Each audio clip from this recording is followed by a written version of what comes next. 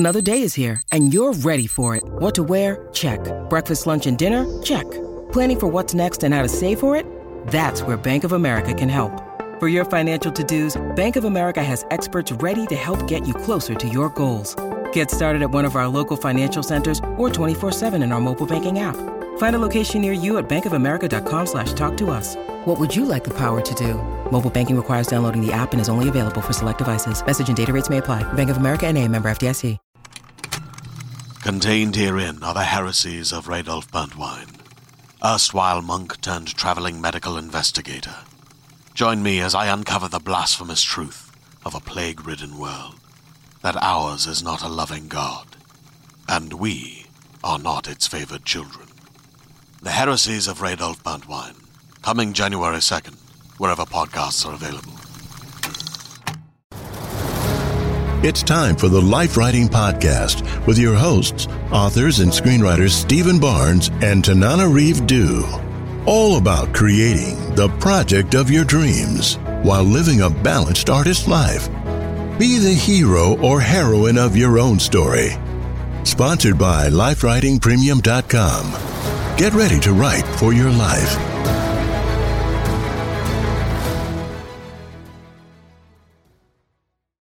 Welcome to the Life Writing Podcast, where married authors and screenwriters Stephen Barnes and Tananarive Due talk about writing during stressful times, breaking into Hollywood, and balancing life. Every week, we're talking about more tips on how to build a better life while you create your dream projects, even if it's only at the rate of one sentence a day. Life writing is the application of the tools of writing to life and the tools of life to your writing. And it's so good to be back. Yes. Thank you, everybody. Oh my God, so kind. They waited outside all night, some people, to get in line to get a seat in our studio audience. Steve just got back from NorwestCon, so I'm handling the podcast solo. We have a great guest today, author and screenwriter Victor LaValle, who has been on the show before. He was on earlier in the podcast history when we had a whole panel of authors who participated in the Shudder AMC Plus project Horror Noir, which was a horror anthology series. But today we're going to talk about his new novel, Lone Women, and also breaking into TV from the prose side, which is always an adventure. I can't wait to trade stories with him. But for now, what's been going on? I'd like to share.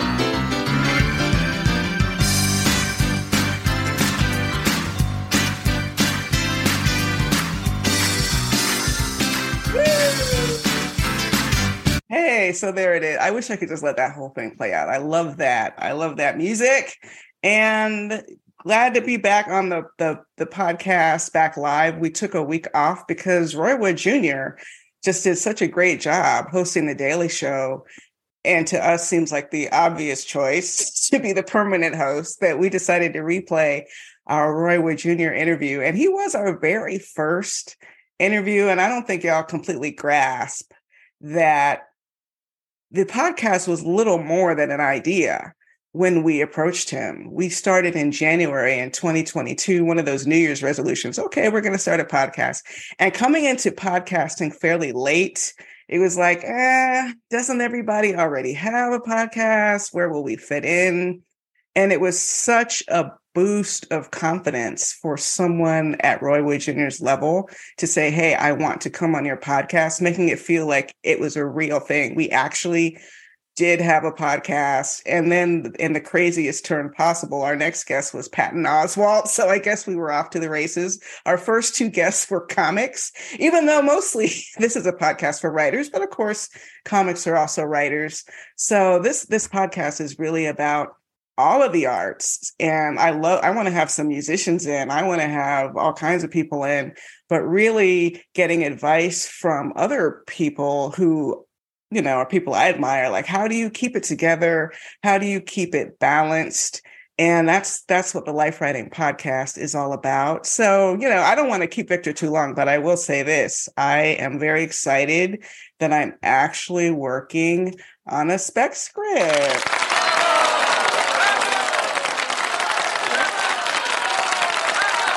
I really want to let that applause run for like 5 minutes, because it's the thing that's hardest for me to find the time for is something that is purely speculative when I have a bunch of deadlines. And the irony, and this is important for those of you who want to write scripts, I just saw a tweet from a screenwriter who said he's been in the business for 30 years and he has never sold a script to a studio. Now, how, you may ask, is that possible? Because he's been hired to write scripts for other people. He's been brought in as, like, I don't know what his IMDb page looks like, but the spec script is that thing that you are writing from your heart, your story. You're writing it pretty much in some ways just for fun or practice.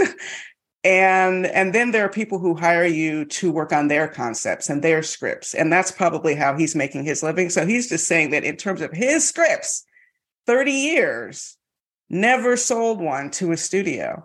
And as daunting as that can be to hear from someone, I think it's really important for everyone to understand how tough it is to break into Hollywood, to sell it. I mean, every time you see a movie based on an original script, that is a miracle. That movie is an absolute miracle.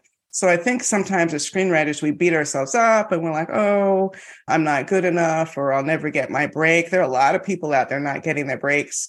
And what you really have to do is just keep writing. And as Rodney Barnes, the previous guest on this show, told us, the spec script is the currency in Hollywood, especially if you want to work in TV. And Victor and I will be talking a lot about TV. But the thing about TV is that because it is so collaborative, you can have a script with your name on it that you had very little to do with writing. And everybody knows this. That's just the way TV works. So the spec script is king, writing your pilot based on original concept, or even writing a script based in the universe of another show, but that just shows your voice. Because as Rodney Barnes said, the voice is everything in Hollywood, and that's what they want to see. So as I'm working on this spec script, which is, by the way, I think it'll be called Bear Creek Lodge, although there's a real Bear Creek Lodge in Colorado. So I'm a little on the fence about that. But I have a short story I wrote in an anthology called Other Terrors, Incident at Bear Creek Lodge. And I always intended that to be the backstory to a contemporary creature story in the woods, because that's my thing. So I'm writing a creature movie in the woods, and it's so much fun. And will it ever get made? That's the thing. As a screenwriter, you have to let go of that concept of what the future of your project is. You really have to sort of live in the moment. What lessons am I learning in the moment? How is this bringing me joy in the moment? And then when it's finished, you have a great writing sample, if nothing else, right?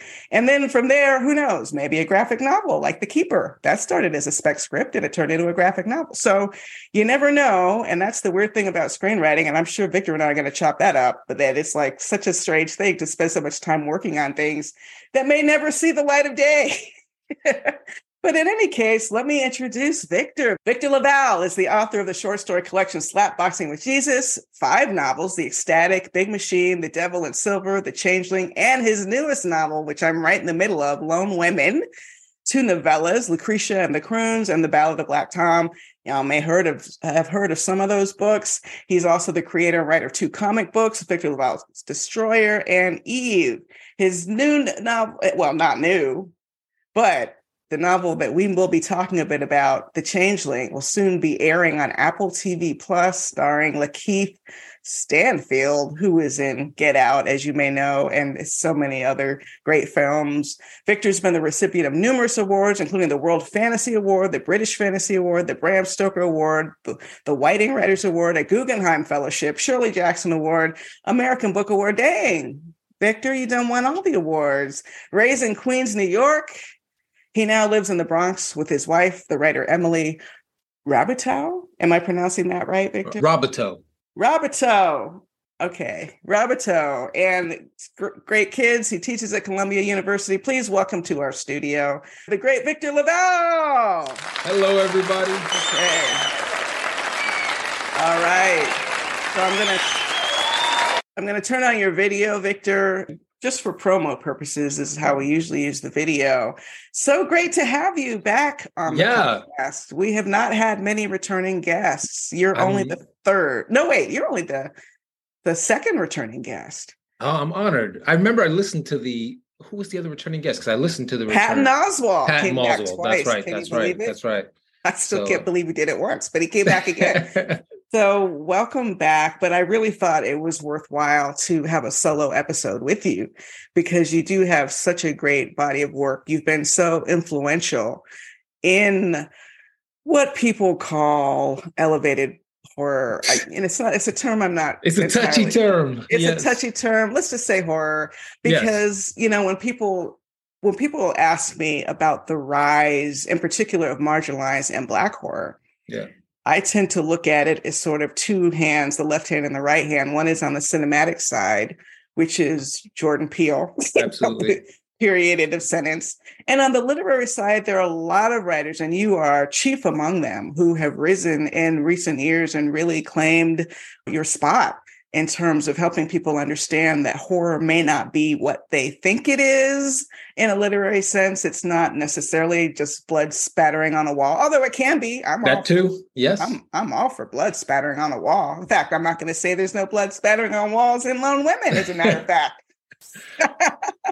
But congratulations to you. And tell us a little bit. Let's start with the book, because I remember a few years ago, you published a short story. Was the short story also called Lone Women, or was it? It was called, it was called Lone Women. Wait, I believe it was called Lone Women. That's how long ago the short story collection. It was called Long Hidden. Hidden. And it was an anthology by marginalized speculative fiction writers. I don't even know if it's in print anymore.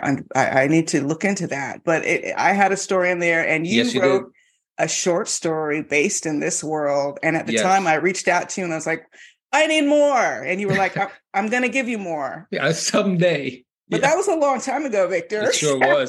That was like 2014, I think, when that anthology came out. I looked it up not that long ago. Wow. So first tell everyone like sort of your elevator pitch thumbnail of what this novel is about, and then unpack the process a little bit. Did it take longer than you were anticipating? Well, so first, thanks for having me. And I'm so happy, like in this, if I could say, like in this new renaissance of horror, particularly like horror by Black writers, by people of color, all the rest. I'm so happy that like I get to be a part of it, that I get to be a part of it with colleagues like you who have been knocking it out for even longer and also enjoying, that like well-deserved attention and like readership. It's just not, and like not to mention all the TV stuff and all that. It feels very nice to sometimes be at when the wave is cresting rather than when the wave is crashing. Right? I know, right? I know. So I'm really happy to be a part of that with you and with many other wonderful folks who are working now. But okay, so Lone Women, the short pitch of it would be, it takes place in 15 in the United States when a Black Southern Californian farmer named Adelaide Henry leaves her family farm by setting it on fire with her, this is not a spoiler, with her dead parents inside. And she flees Southern California for Montana, and she brings nothing with her but a large steamer trunk that has a enormous padlock on it. And she has to keep it padlocked because when that trunk opens, people die. How about that? I see you've done this one or three times. Now, that sounds great. And as someone who had read the original short story, of course, I already knew what was in the trunk. So I was like, it's that difference between surprise and suspense, right? Yes. So for the reader, it's surprise. But for me, it's like, oh, shoot, what's going to happen when they open the trunk? So like you mentioned, Long Hidden came out. I think it was 2014. Maybe I'm wrong. Let me look at 2014, which means you wrote that short story in 2013. That's right. Probably. So did you think immediately, oh, this is going to be a novel. Let me just pop off a piece here. Or was it based on reaction to the short story that you decided to write the novel? And then what took so long? Because it's 2023 now. It's 2023. Well, the truth of it is, like, I wrote that story and I really liked being in that world and all the rest. But in a way, like, the story took the reader up to what would be in the novel now, like the equivalent of maybe the first third or so of the book. And I didn't know enough. I didn't have enough in mind for what would come after. So I basically put it down and I started work on a book called The Changeling. And that was partly because if it was 2013, 2014, our older son was 3 at that point, and our younger son was 2, 1.5 or 2. And so I was deep in the beautiful pit of parenting when kids are very young. And so I wanted to write about that time while I was in it, because I knew I would forget a great deal of it when time passed. Because, people, when the kids were that little, people would come, I know it's the truth, but with the sort of like wearying cliche of cherish every moment because it's going to go by so fast. And I knew it was true. And at the same time, I wanted to say, shut up, because it's not moving fast at all. No, really, it's so weird because when you're in the thick of it, every day is like endless. Yes. I mean, in all the best ways. I mean, yeah, good ways, but also I think there's nothing wrong with sharing the truth that it is definitely hard raising kids and being honest even with the kids about it. We even say with our kids, we'll be like, when they say like, why didn't you do this? Whatever, we say like, we fed you and raised you. You are doing great so far. But and by the way, that was all the energy we had. So and that was all we had. And half the time we didn't even have that. That's why you know so much about Magic School Bus, because you watched a lot of it. So I wrote that took about 4 years, I think, probably 3 years. I started in maybe 2014 and it came out in 2017. Yes. And then right after that, I did Battle of Black Tom. And then I had this gap, and I felt like I had read enough other historical stuff, and I had maybe in a way a better sense of how that story might go for lone women. And then I came back to it. So I came back to it probably in 2018, 2019. That's not too bad. Not too bad. And then a global pandemic hit. Yeah. And that slowed me down quite a bit, because then my wife and I were with our kids in our 2-bedroom apartment in Washington Heights for 2 years. And so getting any writing done was piecemeal, because they were in school and all the rest. Right. And but then thankfully, it's not a very long novel. It's only about 275 pages, I think. And so that was the one saving grace. I said, like, just don't make it long. Just every time I started going into these longer tangents I said, just stop it, because this will never get done. I mean, you know what? I wish I had had more of those conversations with myself when I was writing the reformatory, because this thing is thick. It's a doorstop. I was like, wow. I'm so looking forward to diving into it. So long. But I appreciate that. The Battle of Black Tom was also historical. So was that helpful? It's not the same era, but there are whispers, that are not too similar, or at least 1924 is more similar to the time period in Lone Women than certainly a contemporary novel would be. And I will say it did give me confidence when I was able to. So Battle of Black Tom is 1924, and it's set in New York, Harlem at that time. Mm-hmm. And so I did get my feet wet in a place I did know. And so I felt like, okay.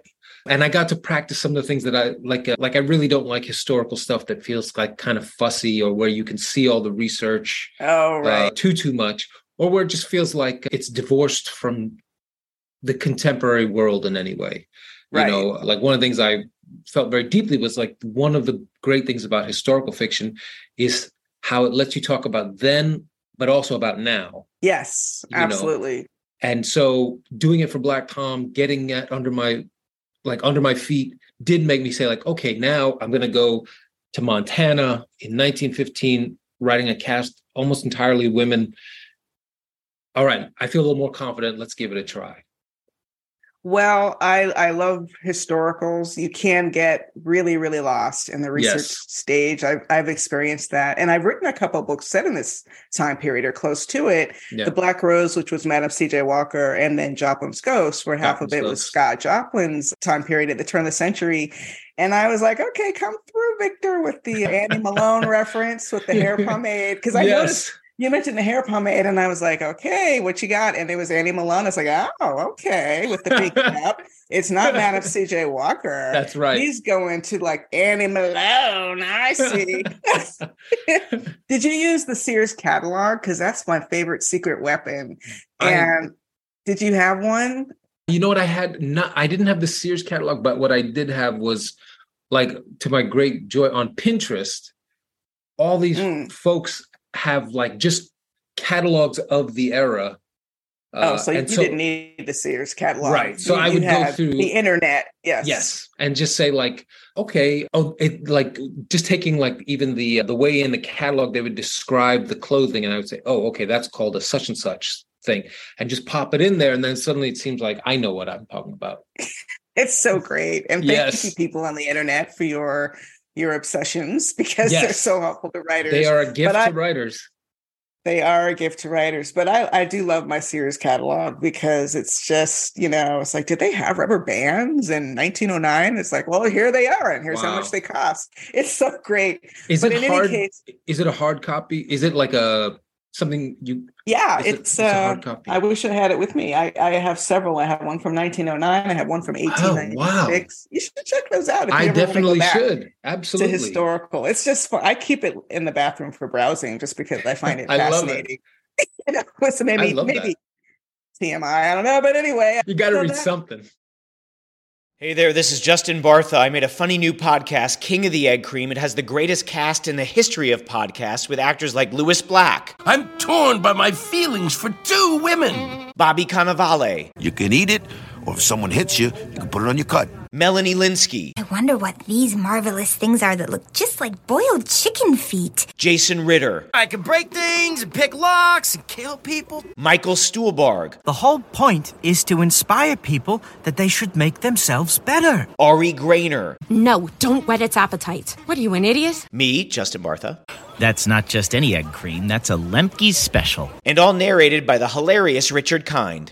This is the story of Harry Dalowitz, and how he rose from nothing to become New York's King of the Egg Cream. So if you like funny true stories, come listen to King of the Egg Cream, available wherever you get your podcasts. Yeah, you got to read something. So it's so great. How does it feel to be back on... I don't know if you're touring. I saw you had a conversation with Matt Johnson.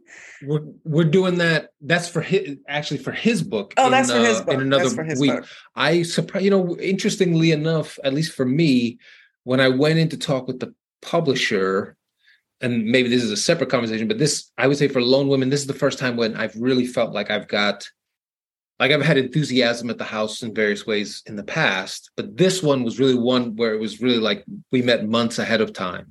And they were really into it. And I felt like, okay, I'm hitting, if even the people here, like up and down the chain, are getting into this, okay, maybe I'm hitting a good note or something.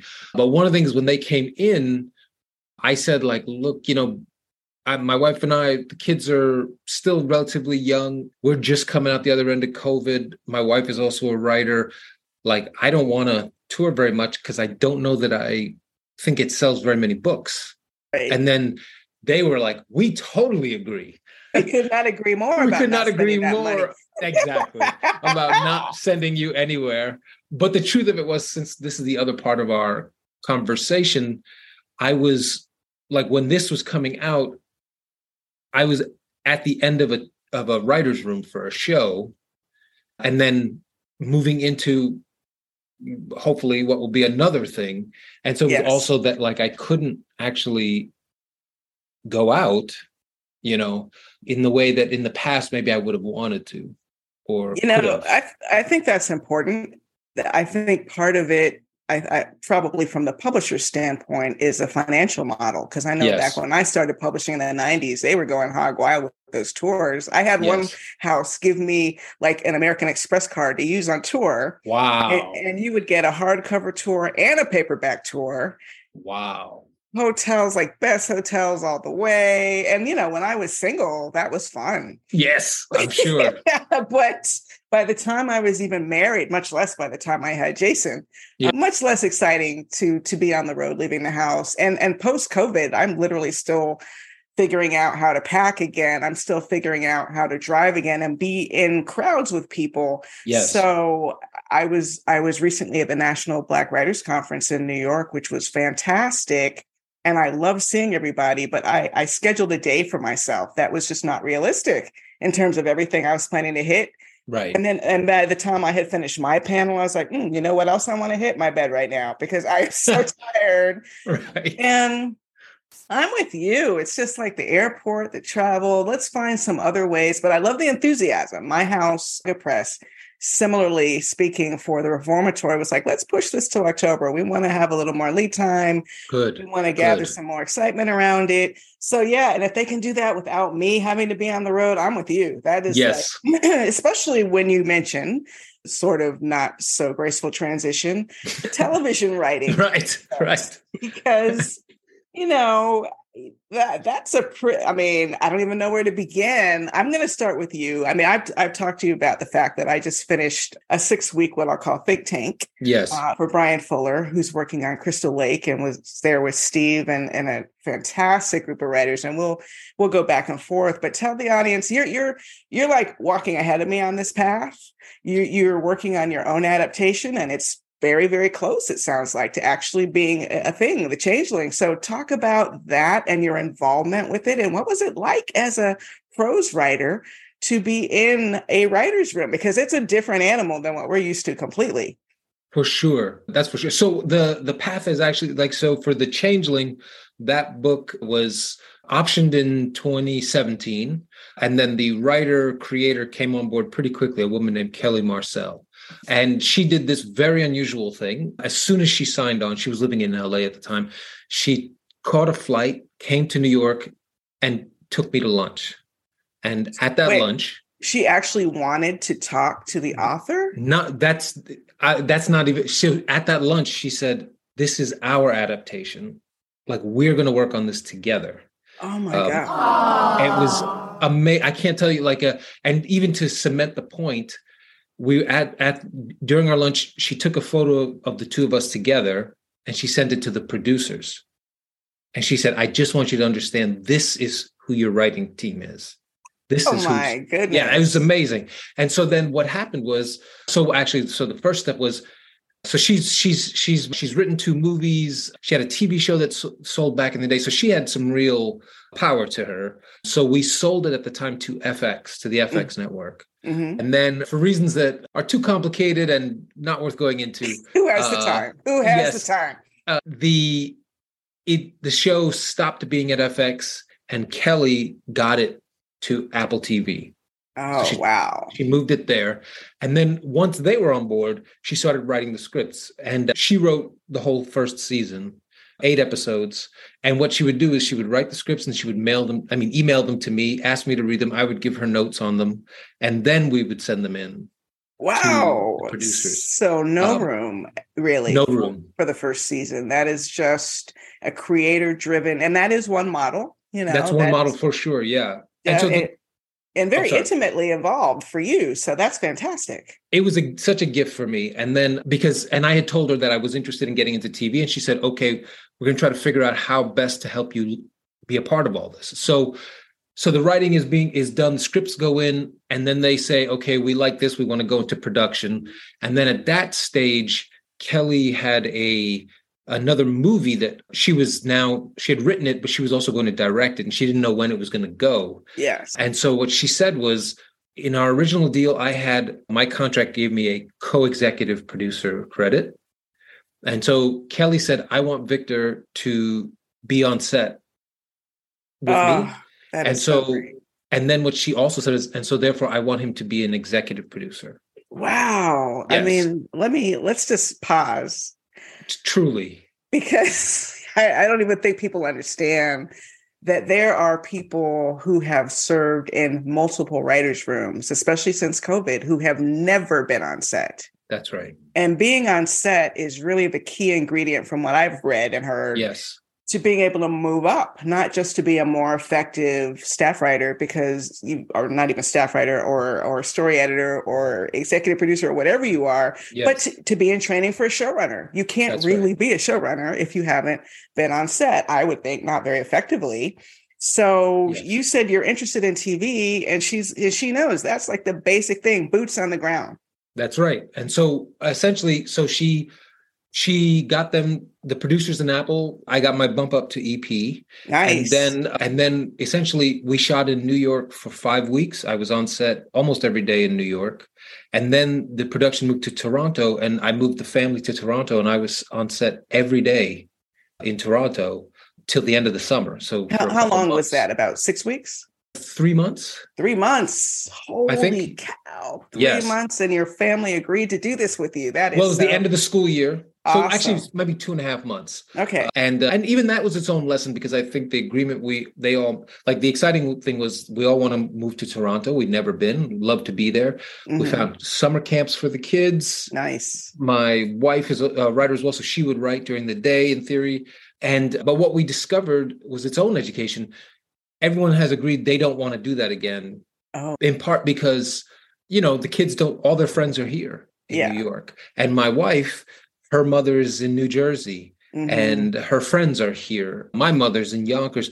The support system is not in place. And so we realized, like, that was its own education. Like, maybe in the future, if there's another thing that goes, it'll be 2 weeks. Everyone come for 2 weeks, then I'm gone for a little while. Then I mm-hmm. come back, whatever mm-hmm. it might be. Mm-hmm. So anyway, so that's all to say. The great thing about being able to be on set was I met all the directors. A couple of them, even I was in sessions where they were working with the actors, rehearsing and all this kind of stuff. Nice. I met the DPs and talked with them. I met the makeup people, and I made it a point in my head to just go to every single person, the script coordinator, and just sit there and be like, so what do you do? Like, can I watch you working? Like, mm-hmm. Mm-hmm. ignore me, and I just want to see how your job works. And it was like such an amazing education. So that was the Changeling. And then AMC bought another book of mine called The Devil in Silver. Yes. I love that book. Thank you. And that was the one that is, so because of my experience on The Changeling as an EP, I was able to make a argument that I want to be a co-showrunner for this show. And so then, in the amazing thing of all things, I got to interview 3 different people to co-show run with me. And I got the great fortune of doing it with a guy named Chris Cantwell, who did an amazing show called Halt and Catch Fire that was on AMC for a few years. And then once he and I were together, then we started a writer's room, like a mini room, I guess it's called. So it was myself and Chris, 2 writers, 2 mid-level writers, a writer's assistant and a showrunner's assistant. And we did 14 weeks.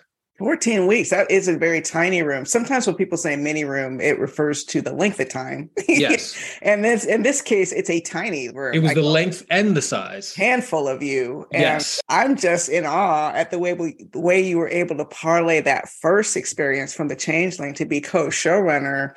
Because that's another complaint that a lot of writers have, is that you get stuck at the staff writer level, and then you get stuck at the story editor level. And television writing is super hierarchical. It is. That's the thing that was the most eye-opening to me. And also, I understand why it is, because you have, in your case, 2 handful of people in a room, all of whom might have very different ideas about how this series could look, and who are all very smart people, all good writers. Yes, absolutely. So you could be spinning in circles day after day after day if it weren't for the fact that the showrunner can just shut that down. It's like, no.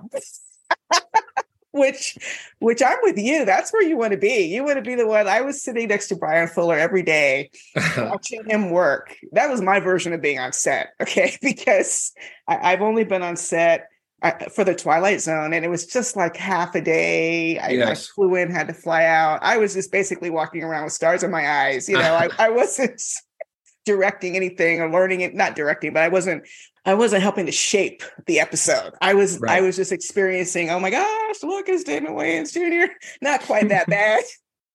but on the inside.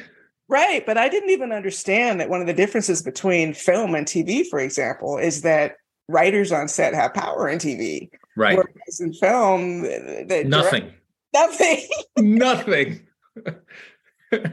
So, I mean, that. Yeah. Yeah. I mean, to that point, to the one of the things that was also so interesting to watch. So the other thing that I got lucky about was that Kelly, this was my selfish thought, Kelly's film, like she's there now, she's doing the prep now, like they're going to start filming pretty soon.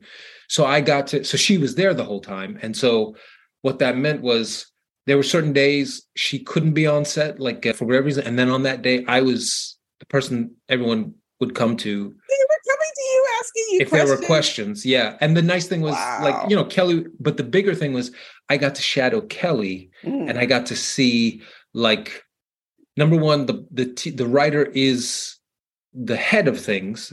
I mean, the showrunner is the head of things, but it was interesting to watch like what that means wasn't like, don't do it that way or, it wasn't that. It was more like at least her version of it was you're collaborating with everyone. You're letting them try things out. Like if a director said, I know you have the scene written this way, but I would love to try it like with the camera under the bed. So it feels almost like a kid hiding from their parents. Oh, and then, nice. And then Kelly could go, I love it. Let's try it. And, sometimes it was just half a day got killed over a thing that didn't mean any, like in the end, it didn't work because it just was too static or whatever. But it was interesting to see that like the point of being the showrunner or like being the last word wasn't to say, do everything I tell you. Right. It was also to say, I love the idea of that. I love your creativity being, sort of channeled through that. Let's try it, knowing that like in the end, I'm going to be the one who says yes or no to these things. But I wouldn't have thought of that because I'm not the director. Right. And that's just getting to watch that happen again and again. The actors in particular, like, could I try to convey this without saying this whole speech? Maybe one line could do it. And she'd say, let's see it. Let's do a take. And they'd do it. And she'd go, I don't think the one line does it, but you don't need everything that I gave you. How about these 3 lines? And then they'd go, okay. And it was just watching that collaboration at work was riveting, just from the outside. This is also, it sounds like great training, perhaps to be a director, if that's something you'd like to do. Do you have that? It is. Well, I know you do. Yeah, I'm a faithful listener to the show, so I know that was brought up to you. I have a little bug. Yes. And so it's fascinating stuff. Well, given that you had such a Cinderella experience, like that you had a creator-driven season where she wrote every script and you just had to read them and say what you thought. Yes. That is not how it usually works in a writer's room. So what has the greatest learning curve for you been as specifically someone coming from the outside, a prose writer, in learning how to deal with the TV writing process? Well, so 2 things. Number one, the biggest thing is just being willing to collaborate because I am used to, as the fiction writer, certainly my editors have notes. My wife reads my stuff. My best friend, Matt, reads my stuff. My agents certainly read, and they all have points. And I, hopefully at this point, I'm mature enough to say like the best point will win to help me get better. But in the end, it's still me. You're the showrunner. You're like the showrunner book. I'm running this book. And I'm the costume designer. Yeah, you're writer, everything. Everything. Yeah. And so, like in particular, when we moved into the writer's room, where it was me and Chris show running together, and then the writers in the room pitching ideas and all the rest, I did have a little time where I would just be like, no, in my head. I didn't say it. I knew enough to say like with improv, you don't shut anything down. Right. But it took me a little while because one of the things that was the most sort of like frightening, but then in the end thrilling, was when sometimes things would come up as we were adapting The Devil in Silver, where I'd be like, oh, that's better than what I did in the book. Right. True. But then the thing that the gift that I I was reminded of was like, and this is, I think, in a way, one of the great things about being a prose writer who goes into TV. The book is they can never take the book away. No. Good, bad, whatever. It's got your name on it. That's it. And so I started to see like, oh, that actually gives me the room to say that thing you're suggesting, Chris, or our two writers, Adria and Vanessa, or our writer's assistant, Shakira, or our showrunner's assistant, Maddie, if they had a better idea and it was better than the thing I'd come up with 10 years ago, I started to go like, oh, this is amazing. Like I get a second chance to do this. You know, Victor, that's exactly how I have felt these past 23 years, actually, adapting and creating pitches with Steve. Yeah. Right. It's because you add another lobe to your brain, and it's over and over. I mean, I can't tell you, My Soul to Keep, The Good House. We have been on that pony so many times. Reformatory is a good example. It got optioned before it came out. Oh, nice. So we were trying to develop it like what might the first season look like long before the book came out. And some of that process did bleed its way into the final manuscript, particularly the last chapter my editor asked me to write. I'm not going to go into it, but because we had done that work for TV, when he asked me on a relatively short deadline, I'd like you to add another chapter with this kind of thing happening. We need like this kind of closure. I was ready because we'd been developing it for TV, and that was something we were going to lean into more in the series. Gotcha. So it was there, and it's incredible that actually it can exist on two different planes simultaneously. Yes. The book is its own thing, but the series has its own demands. It's long, it's drawn out, and you have to delve deeply into characters for casting reasons, because I have it's kids in my novel, and TV don't really play that very well. That's a lot of kids. Yeah. I'm telling you, we had for the Changeling, there's one section in the Changeling that takes place on North Brother Island where there's a group of women and living with their children. Mm-hmm. And those were absolutely the hardest days, because wrangling those kids, keeping them interested, because regardless of if they're acting one act whatever like that, they're still 10, 12-year-old children. Yes. And saying to them, this is the 7th time I want you to say this line, that's a tough thing to ask. It is tough of children. So yeah, I love this idea that the group think can improve upon the original, while at the same time the original is its own thing. Yeah. And I know something we've talked about was just the language of television writing is different. Like there were terms being bandied about when we were working on Crystal Lake that I was not entirely familiar with. So for the first couple of days, I really felt like I was watching the room, trying to figure out the rhythm. Now you were in a different position. You're a co-showrunner. Yes. So you are up there thinking you have the power to say yes or no. Although, like you said, the improv training, that's one of the first things Brian told us. It's a yes and environment for the staff writers. Like you're not just there to shoot other people's ideas down, especially if you don't have a better idea, just be quiet. But my thing was trying to find like I wasn't the big idea person. And I think for you, maybe as the one who created the original work, it would be tough for you to be the one who's coming up with this huge out of the box new thing that someone else who doesn't have the same, relationship to the work could very easily just say, oh, well, why don't we just move this to here? And it's like, right. So there were the big idea people. There were theatrical pitchers who would get up and perform their pitches. There were the people who just sort of kept track of what we're supposed to be talking about. And let's circle back, because we've all gone around the table telling our childhood stories now. Let's go back to actually the work. The actual point. Yes. There's that person. So I was looking at all these roles and looking with the grace with which, Brian, there were absolutely times he was saying no, but in a very graceful and nurturing way.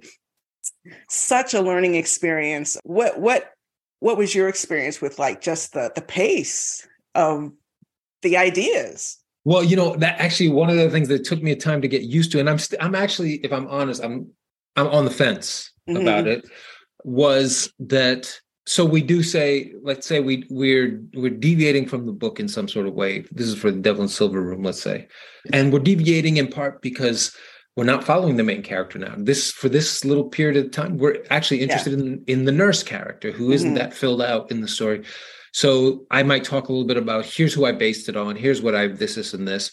And then Chris, the co-showrunner, he'd say, when I read it, I had a sense of this, and my grandmother was a nurse, and some of the things she, and we'd bring all that stuff in, and exactly as you're saying. And so these other, Vanessa, Adrian, everybody would have their own history of whatever.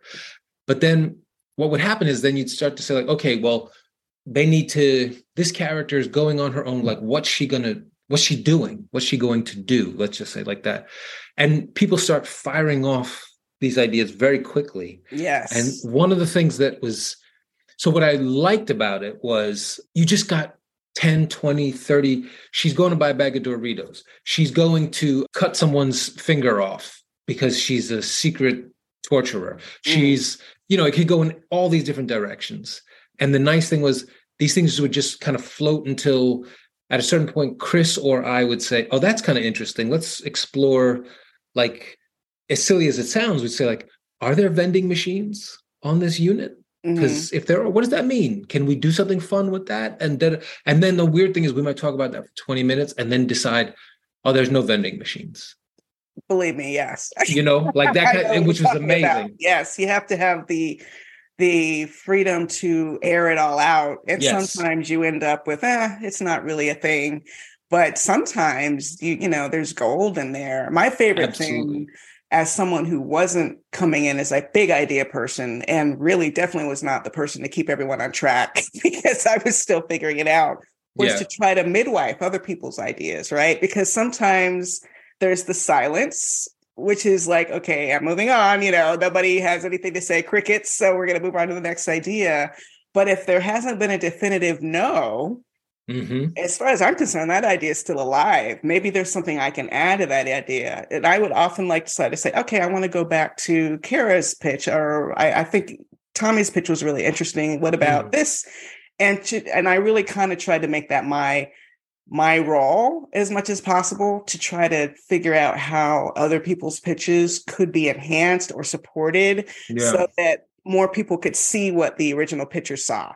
But it's just a really fascinating process to me. I cannot wait to be in another room because, I have my own pitches going. Like you, I do want to be a co-showrunner one day. But at the same time, I definitely would love some set experience, and I definitely would love just another room experience at a higher level than staff writer so that I'm way more confident going into the creation of my own series, because I think that'll just help it make a smoother process and a better series. But what I have right now, and Brian was so sweet, he said, you're going to be running your own, show one day, you and Steve. So I wanted you to have that experience, which reminds me of what your mentor did for you. Absolutely. That's right. I think and I will say one of the things that also was impressed upon me was like, I don't know how you, like, in a way, one of the things that can be so rough about Hollywood, I think, is maybe it's the same as everything in the world, but like, that path up really does require a sort of like an angel investor, and that if you don't have that, I don't know how you move up, because who's going to co-sign, who's going to co-sign? Yes, I want you in the room. But then once you're in the room, yes, you're a person who, I like how you work. I like your ideas.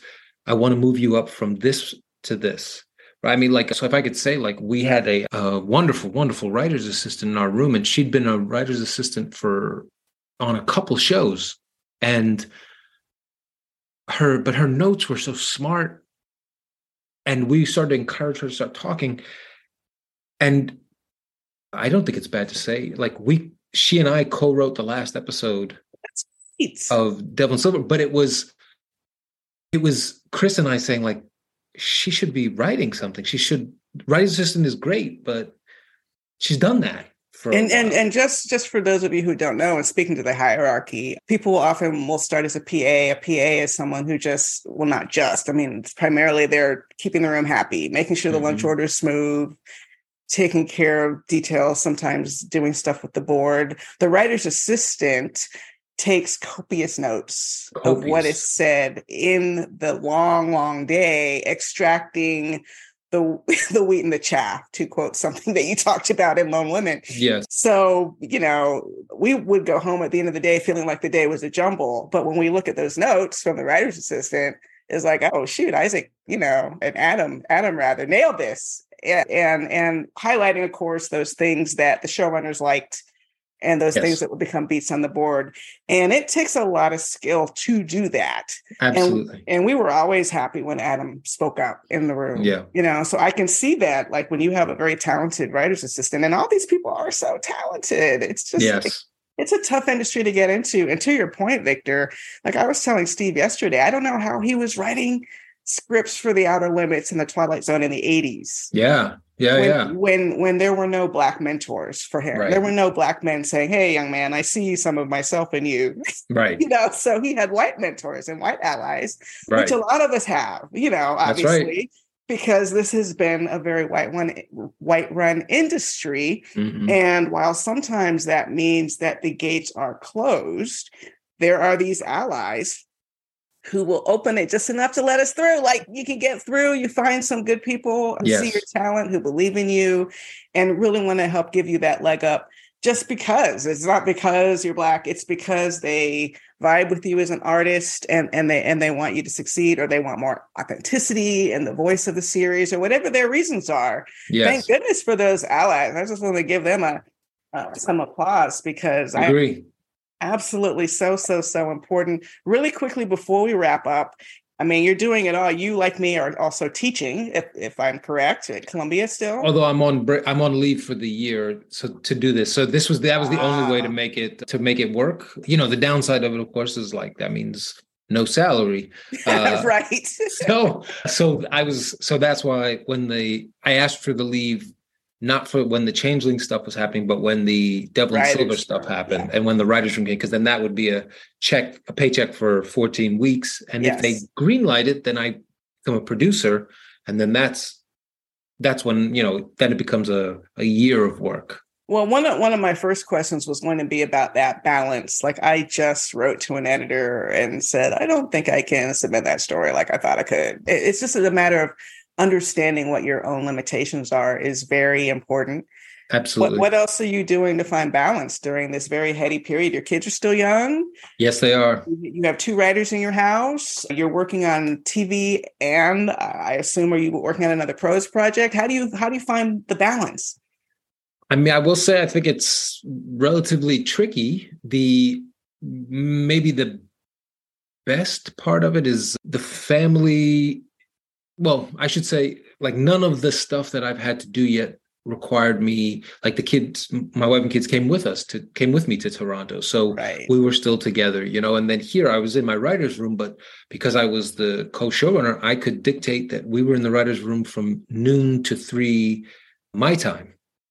Right. So it was a good short period of time, but it was also, I had some say in it, as opposed to if I had been working for someone, I have to follow their plans, and maybe I would have to say no then, because it wouldn't fit with my family life. It's so important to have that power to, and even Brian was like, we're doing 11 to 3, which was like, it seems like a short amount of time. 12. No, that's a long time. 3 sounds like a short, but it is not. That is a very intense 3 or 4 hours you're spending in that room.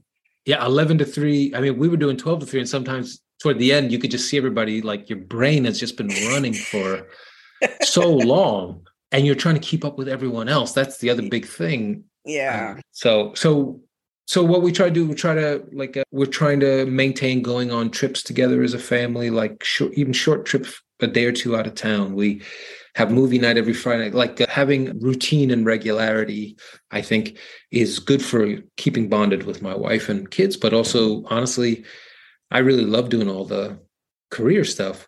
Mm-hmm. But I really like it in part because it helps me take care of them. And then I get to be with them, and then they feed the joy I feel that I bring back to the work. That's beautiful. That's beautiful. The last piece, though, is you personally. Do you have any practices, walking, meditating, music, thing that's just sort of your personal escape from the whirlwind? Well, I actually have working on that. So the 2 years of COVID, as I said, we were pretty much trapped in that apartment. I gained a bunch of weight. I got ache in my knee, all this kind of stuff. And what I did do when we moved out of that apartment, thankfully, and moved into a house in the Bronx, it has a little more room. And so I got a treadmill. And so I've started using the treadmill, and I get on that treadmill and I play some music or whatever like that, trying to get back inside my body, the body I had, trying to get back inside the body, the healthier body I had before COVID. And I'm just trying to tell myself the biggest thing is, like everything, I'm not going to reverse 2 years of falling apart in a month. No, I got to give myself at least 2 years to get back, and probably longer, because it's easier to get. It's easier to fall apart than to fix things up. Especially when, as with the two of us, you're over the age of 25. Let's say. Absolutely, yes. Well, that is just sort of like, I was thinking like, okay, I'm going to start running like I was running before the pandemic, and then my body said, no, how about you walk? Yeah, how about no? Yeah, and me kind of making peace with that and saying like, okay, I'll just walk for longer and enjoy that. You go. I love it. It sounds like you've got it all together. Well, I love all of this. Is there any news on when the Changeling might hit the air? I'm hoping it'll be this fall. Apple has already been showing us like the ad campaigns and everything else that they're going to do. And the ad campaign is going to be so exciting. Amazing. Oh, I can't wait. The images and stuff that they're showing that they're going to be using are like beautiful.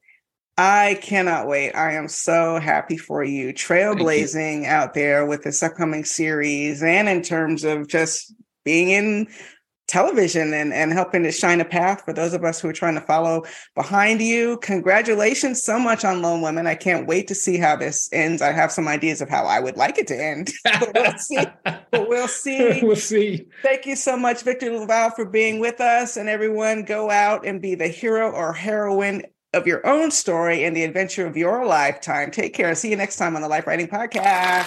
Bye-bye. Thanks so much, Victor.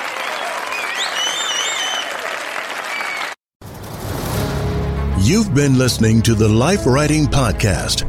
Join us next time for more conversations about creating the project of your dreams. For more information, go to lifewritingpremium.com and get ready to write for your life.